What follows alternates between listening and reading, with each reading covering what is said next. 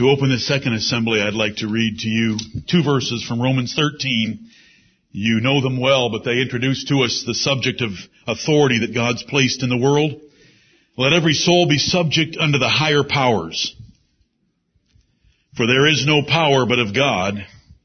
The powers that be are ordained of God. Whosoever therefore resisteth the power, resisteth the ordinance of God, and they that resist shall receive to themselves damnation. That is a serious warning, and I want to exalt the authority that God's placed in the earth in our preaching in this second assembly. When we read the word damnation in 1 Corinthians 11 about how we approach the Lord's Supper, I know from personal experience with most of you that you get very serious about that damnation.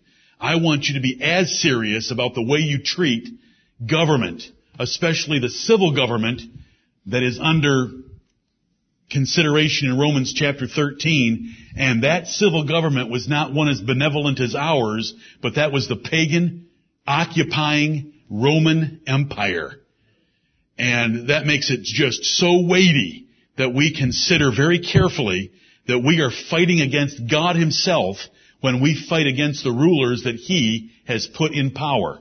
The powers that be. That is just a de facto statement. Whoever happens to be the government is the one God put there. Right. It doesn't matter how they got there, by legitimate means or illegitimate. They're the ones that are there by God's providential choice.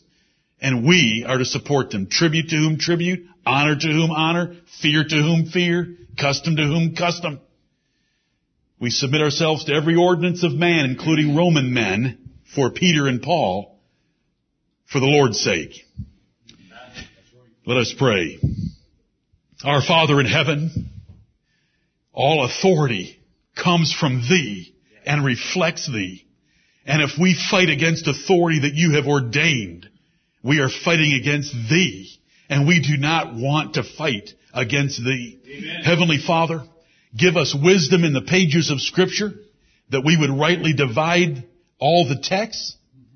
That Heavenly Father, give us humility and remembrance that we are strangers and pilgrims in this earth, and that the Lord Jesus Christ is our King, and Thou art our blessed and only potentate.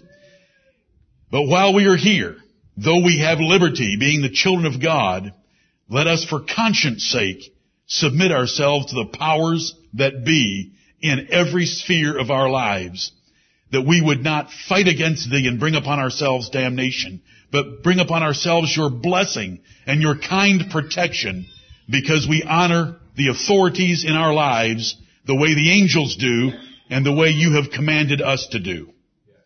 We thank You for the food that we've partaken of in the fellowship between our assemblies. Bless us now by Your grace, Your Spirit, in the name of the Lord Jesus Christ. Amen. Amen.